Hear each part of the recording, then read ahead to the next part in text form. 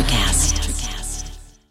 Hi, and welcome to Deep Leadership. I'm your host, John Rennie. Well, I hope all is well with you today. It is Saturday morning, and I'm drinking a hot cup of Bottom Gun coffee from my friends at bottomguncoffee.com. I have another great show lined up for you, but before we get started, I just wanted to mention my latest leadership book. It's called You Have the Watch, and it's available on my website and on Amazon. In fact, it's already a #1 new release and a bestseller on Amazon. I'm really excited about this new book because it's not actually a book. It's a guided journal for leaders that will take you through an entire year of leadership training. There are 50 themes in the book, and each day you will reflect on a different facet of that theme. This journal is designed to be on your desk at work for you to read and reflect on for about 15 minutes each morning. Leadership skills are like any other skills. You need to practice them to get better at them, and this journal helps you practice those skills. So if you're interested in this guided journal, go to youhavethewatch.com or Amazon and pick up your copy today. Now, if you're looking for other ways to support what I do on this show, purchase any one of my books at johnsrennie.com, and podcast listeners can use the discount code DEEP at checkout to get additional savings. I also wanted to mention that Deep Leadership is now ranked in the top 2.5% most popular shows out of 2.9 million podcasts globally, according to ListenScore. So I just wanted to thank each of you for listening in every week and sharing these episodes with your friends. You have helped this podcast grow into a top-performing show. So thank you very much. Well, that is it. Today we have a first on the podcast. We are talking with Rupal Patel, who is a former CIA officer turned entrepreneur. Now, I was surprised to learn how her unique experiences in the CIA helped her become a successful CEO. Now, we've talked to a lot of former military veterans on this show, but this was the first time we've had a chance to talk to someone with this really unique background. So this was a fascinating discussion that I know you're going to love. So, are you ready to dive in? Let's get started.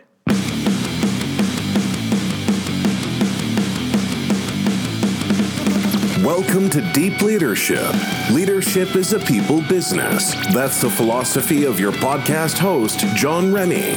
As a former Cold War submarine officer who spent 20 plus years leading businesses in corporate America before starting his own manufacturing business, he knows that leadership matters. Are you ready for some real-world actionable advice from John as well as his expert guests? I'm ready. The show starts right now. Welcome to the Deep Leadership Podcast. Today I'm joined by Rupal Patel. Rupal is a former CIA officer turned entrepreneur, speaker, and author.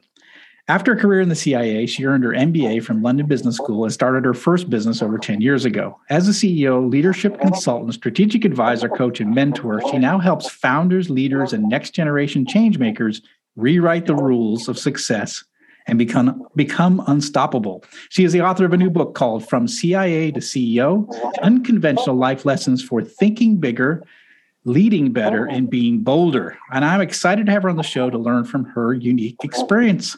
So Rupal, welcome. Thank you so much, John. It is so good to meet you and have you on the show. And I have to say, you are the first former CIA officer we've ever had on the show. We've had FBI, we've had all the military branches covered, but never CIA. So this is going to be really interesting. So tell us a little bit about your career path, because you were born and bred a New Yorker, and now you're living in London. And after serving time as a CIA officer, tell us a little bit about your story. How did you take this strange path into the CIA and now into, now you're in England, you're leading businesses. Tell us a little bit about that. That's pretty interesting career path. Yeah, thank you. So I always thought I wanted to be a diplomat. I have always loved learning languages, traveling. When I was at undergrad or in undergrad, I did a State Department internship between my junior and senior year and lived in Oman and got a taste for life as an expat, as a diplomat, and doing some of that work. So I always thought that I would have become a foreign service officer. That was sort of where I thought my life trajectory was going to go.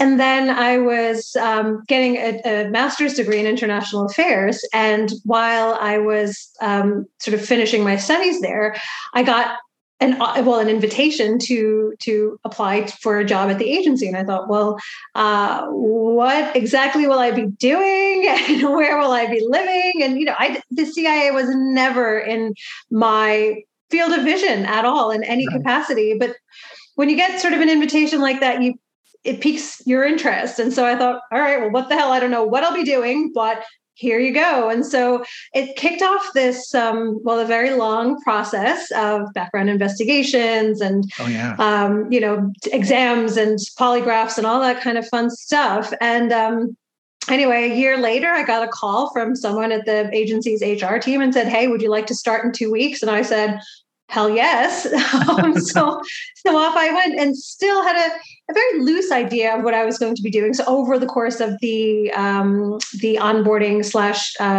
/ the background investigation process, I got a little bit more detail about what the work would entail. And so I joined the analytical cadre at the time, which was in the Directorate of Intelligence.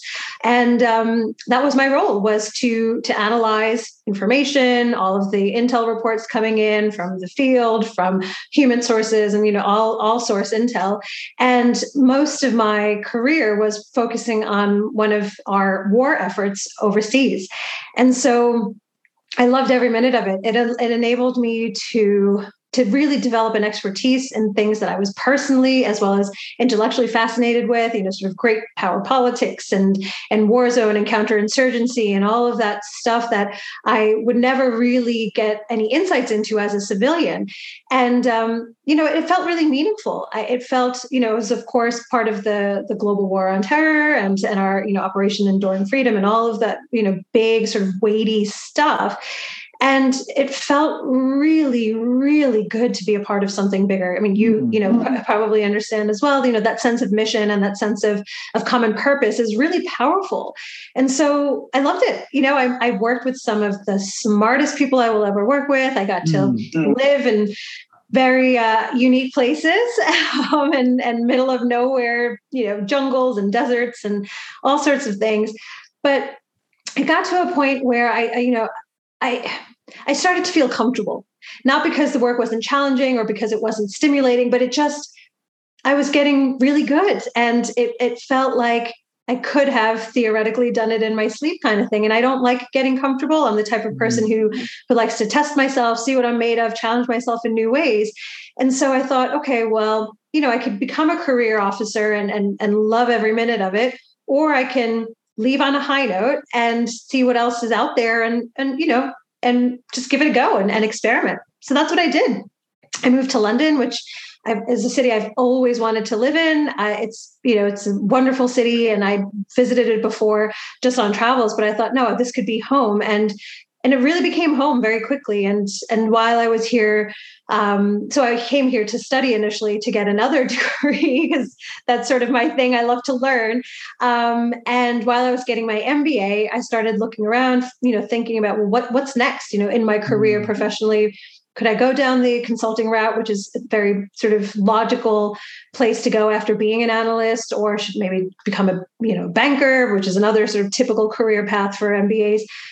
But I knew I wanted to be my own boss, and I knew I didn't want to operate in a large hierarchical organization again, or at least for the time being. And so, again, testing myself and pushing the envelope a bit, I did a lot of what I call sort of mini experiments with different industries, different sectors, different types of roles in much more early stage, more startup style businesses. And I thought, I could do this. I don't know what or when or how, but I could do this. And that's what I did. So while I was getting my degree, I started a real estate investment and development company, which I'm still the CEO of. And we do, large construction, smaller projects, as well as just your sort of normal vanilla rental stuff. And again, after building that and growing that and starting to slowly take myself out of the day-to-day operations, I started finding myself getting much more satisfaction from, or a different type of satisfaction from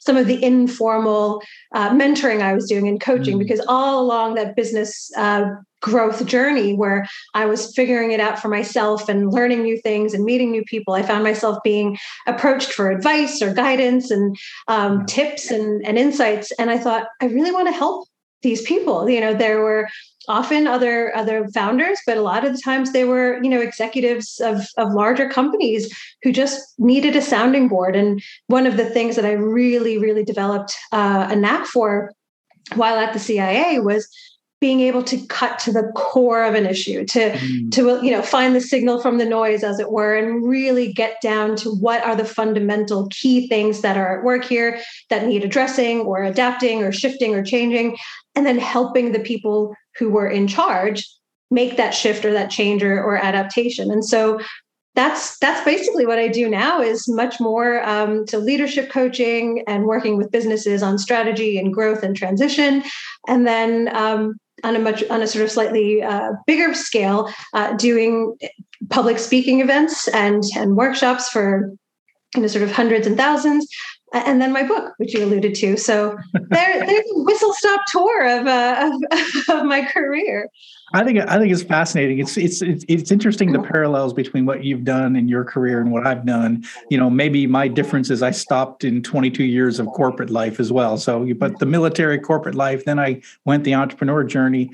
But then now I find myself again wanting to coach and teach and train and speak, and that seems to be more of what I'm doing these days. And I enjoy it. It's kind of almost like a natural progression, if you will. Yeah. A similar path as well. One of the things I want to ask you is. I mean, you were as a CIA officer, you were operating in war zones. I mean, you were operating in very, like you said, difficult environments, difficult climates, difficult. I mean, you weren't getting creature comforts in a lot of places that you were at. So what kind of leadership lessons did you learn through those type of experiences that where you were, potentially in an uncomfortable situation, in a dangerous situation? What were some of the things that you learned through that process, and how does that help you as a CEO of a company?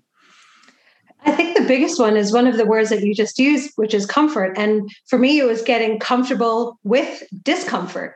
So finding a way, whatever way that, I could do so, is to just really get used to the discomfort, the change, both the physical discomforts but also, not being in an environment that was predictable, not being in an environment where you knew what was necessarily going to happen, where you couldn't control pretty much anything, and really just accepting that and not trying to constantly fight against it. And I think, in a war zone, it's a totally different type of mentality, but that similar idea of getting comfortable with discomfort is something that CEOs of all stripes and leaders of all stripes really need to find a way to make peace with, because it's not ever going to be comfortable. I mean, it'll be easier, but there will always be unexpected challenges, unpleasant surprises, things outside of our control, things that we can't manage or can't foresee or can't create contingencies for.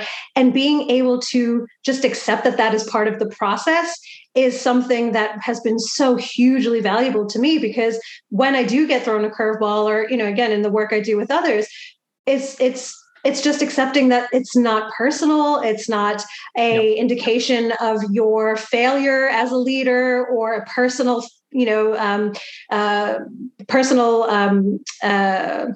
lack of, some sort of a personal ability. That is just reality. And the sooner you can make your peace with that, the easier time. Being a leader is never easy, but if you can get comfortable being uncomfortable, it will be a little bit smoother. Yeah, absolutely. Especially as an entrepreneur in a startup situation, you're going to have a lot of.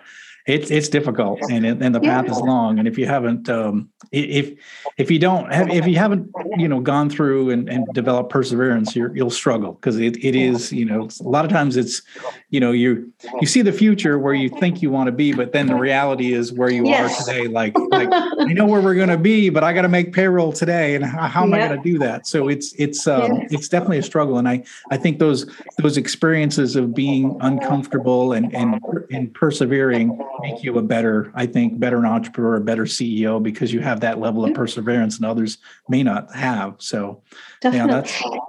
And also, I think it's one of those things that it gets easier with practice. Instead of running away from it, instead of running away from every potential challenge and trying to create these massive sort of safety nets, it's again accepting that it's just part of the process and recognizing that, I firmly believe that things like perseverance and resilience are like muscles, right? They need to be stressed and they need to be tested in order for them to get stronger. And it's not like you're given a set amount of resilience or perseverance, at birth, and then you sort of run out of your allocation. It's every time you overcome a challenge, every time you see yourself through a problem, every time you aren't beaten back by whatever sort of life throws your way, it builds your resilience and your perseverance for the next time and the next time and the next time. So it is, again, instead of trying to run away from it and shield ourselves and our businesses from it, it's something to, in however way we can, lean into and own and acknowledge that it is going to make ourselves, our businesses, ourselves as leaders that much stronger for the next time around, because there will be a next time. Oh yeah, for sure. 100%. So tell us about the book. I love it. I love the title, From CIA to CEO. Why did you feel compelled to write this book, and who is it for? What kind of people are going to really learn a lot from this? So it's fundamentally for, I would say, growth-oriented people. So people writ large, but maybe specifically leaders, whether corporate leaders or startup leaders, who are willing to do the work to really analyze themselves and their situations and sort of their approach to living and leading in a totally new way. So this isn't for someone who's sort of, complacent and has a very fixed mindset about stuff. It's for people, like I said, leaders who want to be better, think bigger, lead better, and be bolder. And the reason I wrote the book is because in so much of the one-on-one or the one-to-small group work that I was doing, a lot of these same themes kept coming up around resilience, around challenges, around, overcoming obstacles, around the inner work that a lot of leaders don't think they need to do, and that is often dismissed as quote unquote soft skills, things around values and how you show up and how you deal with different personality types in a corporate environment, or how you deal with your own personality type and without trying to conform to a stereotype of what you think a leader should look like or what the industry should bring out in you. And so it's really, the way I like to think about it is to help people sort of shake things up a little bit, shake up business as usual, shake up leadership as usual, and create new paths to success for themselves. We'll be right back after a quick word from our sponsors. Leadership skills are like any other skills. You need to practice them to get better at them. Best-selling leadership author John S. Rennie knows this. That's why he's written a new book called You Have the Watch. It's a guided journal for leaders designed to take you through an entire year of leadership training. By the end of the year, you will master 50 of the most important leadership skills. If you want to have a greater impact on the results and people in your organization, go to youhavethewatch.com and pick up your copy today. That's really cool. And, it's interesting too, because I think you're taking these really unique experiences from a very unique job, if you will, as a loosely, I'll call it a job, but as in the CIA, and bringing these lessons into leadership, into business. And one of the ones I wanted to talk to you about was, obviously, in the CIA, you're talking about things like profiling and situational awareness. And how can leaders use, some of those tools from the CIA to help them, basically uncover and amplify individual strengths of either people that work for you, or maybe potentially customers or partners? How does that help, and how can leaders use some of those tools? How do you talk about it in the book? Yeah, so those are some really powerful self-awareness tools, because I think the best leaders know themselves and, again, don't try to conform or be other than who they are, but know how to activate or mute different aspects of their personality based on what the situation demands. So things like profiling, again, in a CIA context, it's, when you profile a target, you learn the ins and outs. You do psychological profiles. You understand their behaviors, what makes them tick, their network, their connections, all of that big and small stuff, big and small things that go into making up how you understand that target. And I think by instead of looking outwards and turning inwards and targeting ourselves effectively and profiling ourselves, it helps us understand and bring to the light a lot of the things that we just take for granted. And it makes very concrete for us things that we might have just assumed to be true for everybody, or assumed to have been a fixed part of who we are, whether it's by genetics or temperament or whatever. And again, it's to shake that up and start asking those questions. Well, it's like, this is what I thought my profile was based on how I've behaved or how I've executed my career to date. But for example, by taking a few profiling tests, and a lot, most companies use them, things like the Myers-Briggs or StrengthsFinder or Wealth Dynamics. And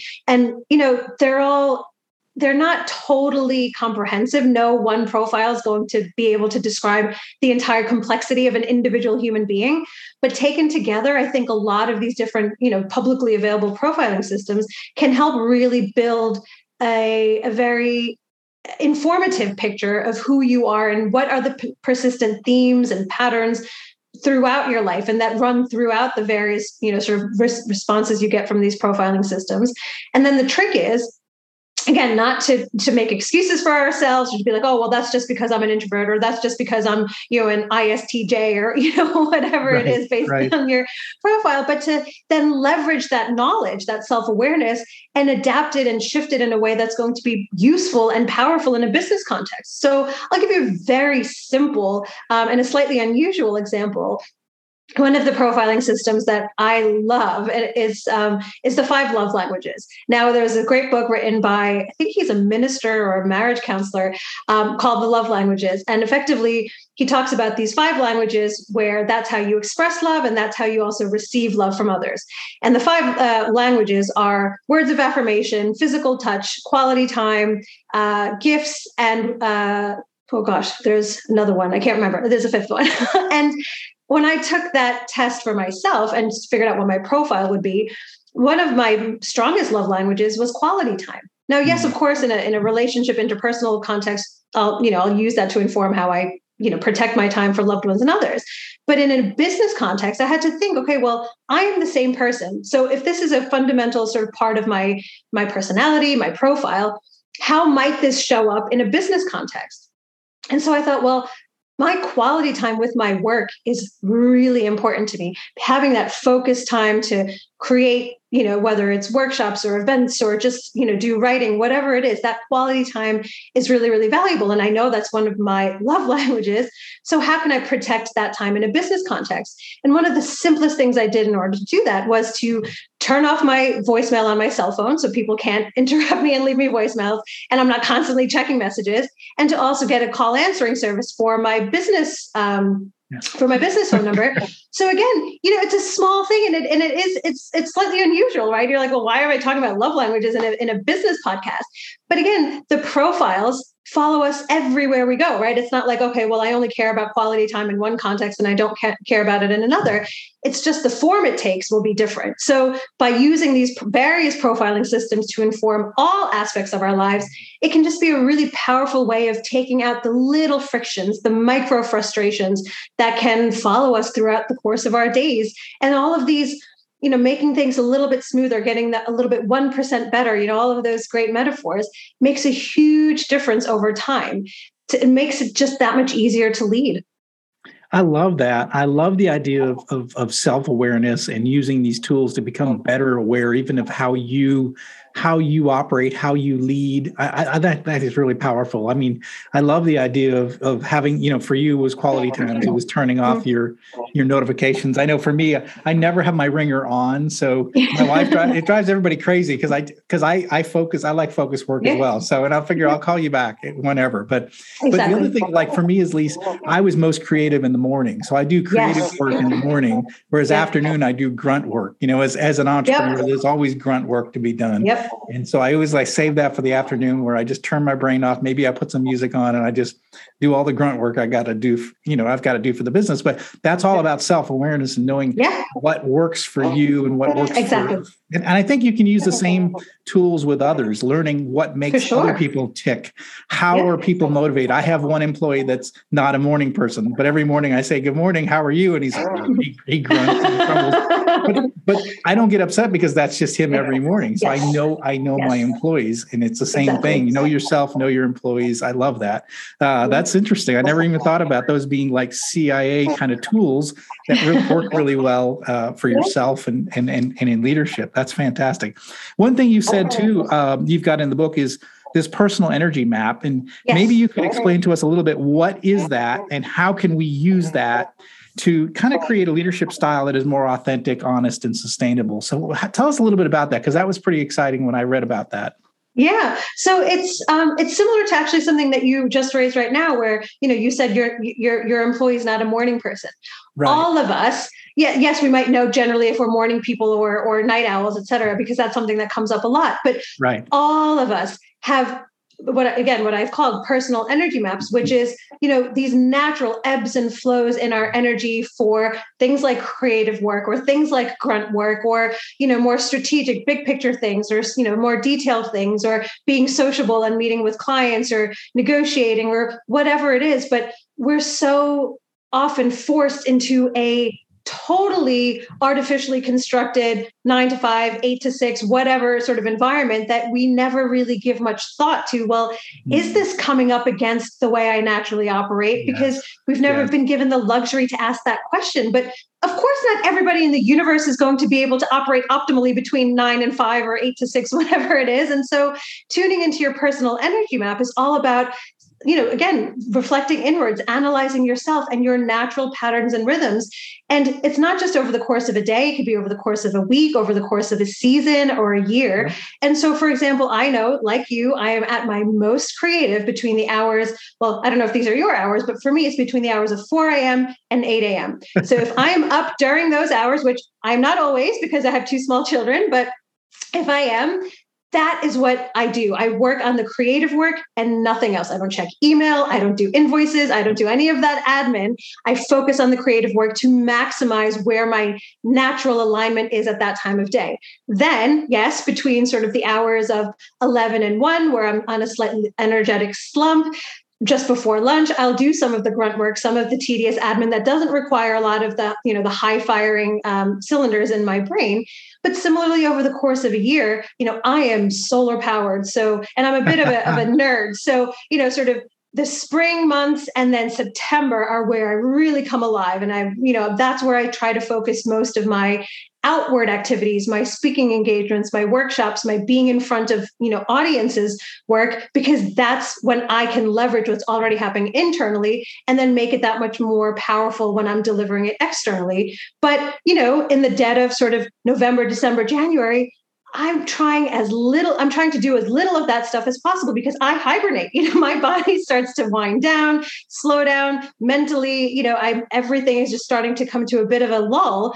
And so, yes, I can force myself out of it and power through if I need to. But being aware of my personal energy map allows me to operate in alignment with it whenever I can, and then to make deviations consciously when I can't. So again, it's not about being all or nothing. And yes, we can't recreate our entire lives and our worlds and our, work environments to conform to our personal energy maps. But once we start uncovering it, we can start to make tweaks and ask our boss, for example, hey, look, I'm just brain dead from the hours of 3 to 5. If I need to be on and do a presentation, can we try to organize it for between 10 and 11? So that way, I'm just doing it that much more effectively or whatever it is. But it's about being thoughtful and being aware of these rhythms and patterns so that we can leverage them whenever possible.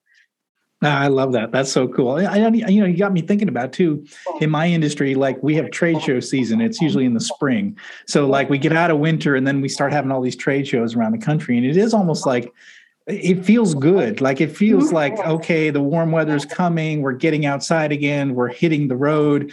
And it kind of matches a natural rhythm for me at least. The same thing. You come out of the winter and you're like, okay, I want to go see people again. I want to go, go to these big events. And that's interesting. I never really thought about it from a year cycle, but we have those cycles as well too. So it's not just the day or the week, but it's also the year as well. Definitely. Interesting. Very interesting. So tell me what this is, because I didn't understand this, and so hopefully you can explain it. Yeah. Tactical ignorance, and what is that, and why is it so valuable for leaders and entrepreneurs?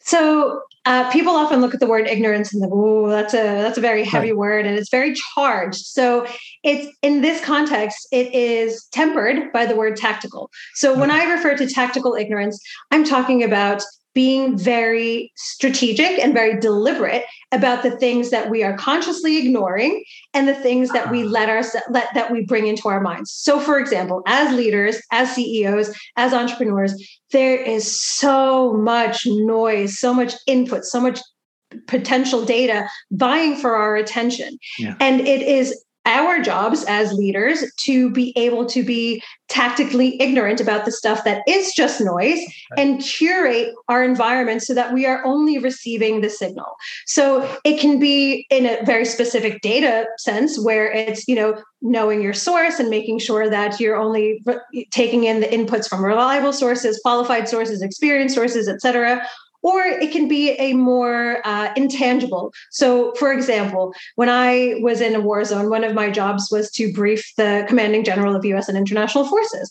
I'm a 20-something civilian female going in to brief this 4-star general. And I had the thankless job of sometimes having to disagree with him or disagree with what his intelligence sort of community was telling him and his guys on the ground, which is always going to be a thankless job.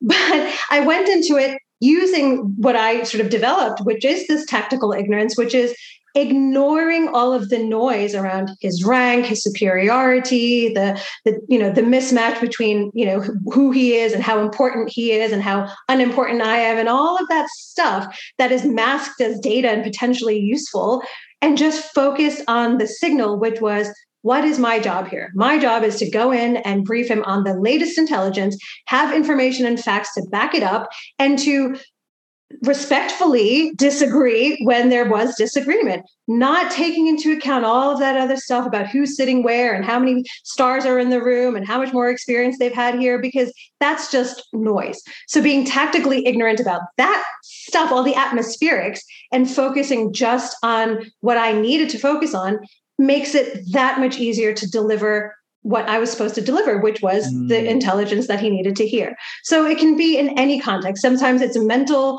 you're being tactically ignorant mentally and in how you prepare for something, whether it's a presentation or a pitch or whatever, meeting with the board. And sometimes it's actually being ignorant about the data and the information, but tactically, very carefully choosing it as opposed to just burying our heads in the sand. I really like that. I never really thought about it, but you're right. I see too many people I see get overwhelmed in situations where they've got to present to upper management, right? And it's the first time they've ever done it. And they've got a great message. You want that message delivered, but they're just, the whole environment is just, and they're nervous. And I like the idea of just tactically making decisions about what you're going to ignore so you can focus on the task at hand. Very interesting. Very interesting. Exactly. I love that. So would you say that you're a better leader today because of your time you served in the CIA? Would you say, what are some unique things that make you a better leader today because you went through that experience? I think one of the things that I took away from my time at the CIA was just an appreciation for knowing that I don't know everything. So, for example, there were, and this happened a lot at the agency because obviously everything we do is classified, right? So we'd get pilloried and slammed in the press and people would say, oh, you've screwed this up and oh, you've done that. And we could never defend ourselves. We could never be like, hey, but here's all the evidence to prove to the otherwise, because all of the evidence was confidential, right? So it's that appreciation that we never have the whole picture. And in that situation, internally, we had the whole picture and we could celebrate in the shadows and say, hey, don't listen to what the New York Times or the Washington Post said because we know the reality. But to the outside world, it was a totally different picture. And so that humility of knowing that as smart as we are, as much of the facts as we think we have, as good as the journalists might have been, or whatever the case may be, there's almost always something you don't know.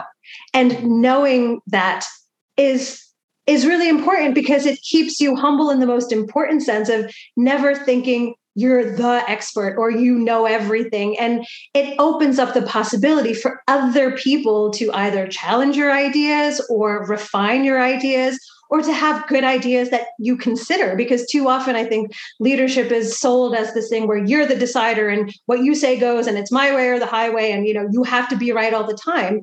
But I fundamentally believe that sort of a learning leader is a much more powerful leader. And the only way you become a learning leader is if you are open to the possibility that you don't know everything.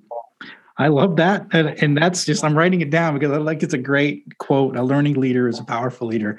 And absolutely. And, I'm in the game a long time, over 30 years leading people, and I'm learning something new every day. And if you're not taking that approach to leadership, you're missing out on one of the most important parts of leadership is learning every day, especially from the people around you.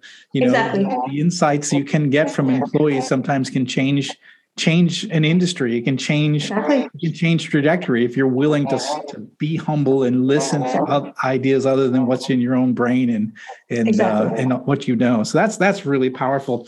This has been really, really good stuff. So how can people find out more about you and this new book?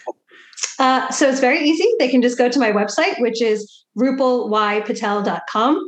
Don't be fooled. I am not the Indian actress who's been in lots of sitcoms in India. There is another Rupal Patel who is an Indian actress, but I'm just rupalpatel.com, and you can find out everything you need to know about me, working together, the book, everything is there. Fantastic. We'll put a link in the show notes for that. Thank you. Rupal, thank you for coming on the show and sharing all of this. This is really exciting. And I think the book is, we just scratched the surface, but there's so much in the book. And I encourage people to go out, check it out. It's called From CIA to CEO.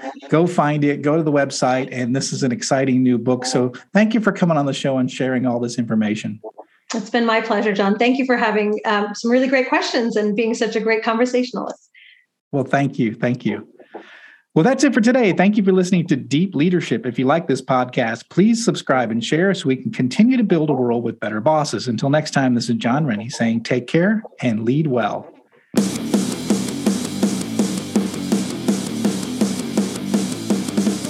Thank you for listening to Deep Leadership. Thank you. Thank you. Thank you, thank you, thank you for all you do. We hope you enjoyed today's episode.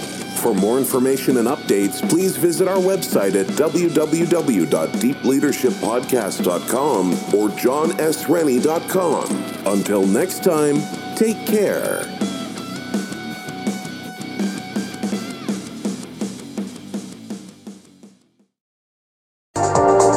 Welcome to Sarah Talk Solutions. Ladies and gentlemen, you've tuned into a bit of a different type of show. I'm Sarah B and I'm your host. You can find me on my IG, which is Aussie_Sarah_LA. I talk about amazing, relevant conversations and topics and what functions that goes on in this magical, wonderful, wonderful city of the City of Angels.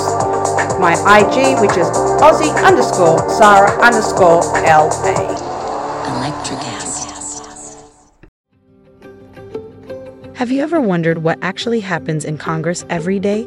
Stay informed on Capitol Hill's daily happenings with a concise, factual summary of the Senate and House of Representatives' activities from the previous session, free from bias, on the Congressional Record Daily Digest podcast.